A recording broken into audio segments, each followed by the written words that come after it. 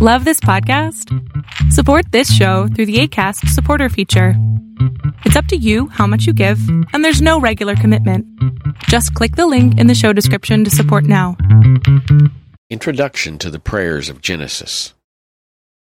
The word Genesis means beginning, and that is what this book describes. The beginning of the world, the beginning of the people of Israel.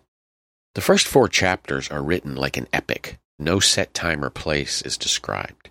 There's a lot to learn about who God is, why He created humans, and what the relationship is between people and God. Beginning with chapter 12, then we learn about the origins of Israel, its early history, and its special relationship with God. The first thing that might strike us about the prayers in Genesis is how much variety there is among them. All sorts of people offer them, from kings to prisoners, in all kinds of situations: birth, death, joyful times, and suffering. Some prayers are long and formal. Some are only one sentence. The prayers offer rich models for us to draw from for our own prayers.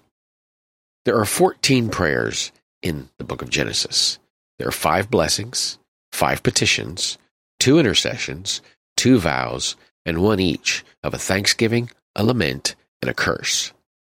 The context encompasses everything from the birth of children to the prayers for the whole nation of Israel. Some of the prayers are used for deceptive purposes even, and one is even offered by a pagan priest. The variety of prayers in this first book show that prayer can take on many forms and styles, contexts, purposes, and situations. These 14 prayers serve as an excellent beginning in our journey to develop a richness in our own prayer lives. In the next edition, we'll study the first prayer found in the Bible in Genesis 4. Thank you for listening. See the notes accompanying this podcast for more information. Learn more about the Praying Through the Bible project on our website, prayingthroughthebible.com. That's THRU. If you are a subscriber, thank you. If not, please consider becoming one. Feel free to get in touch through the comments or on our website.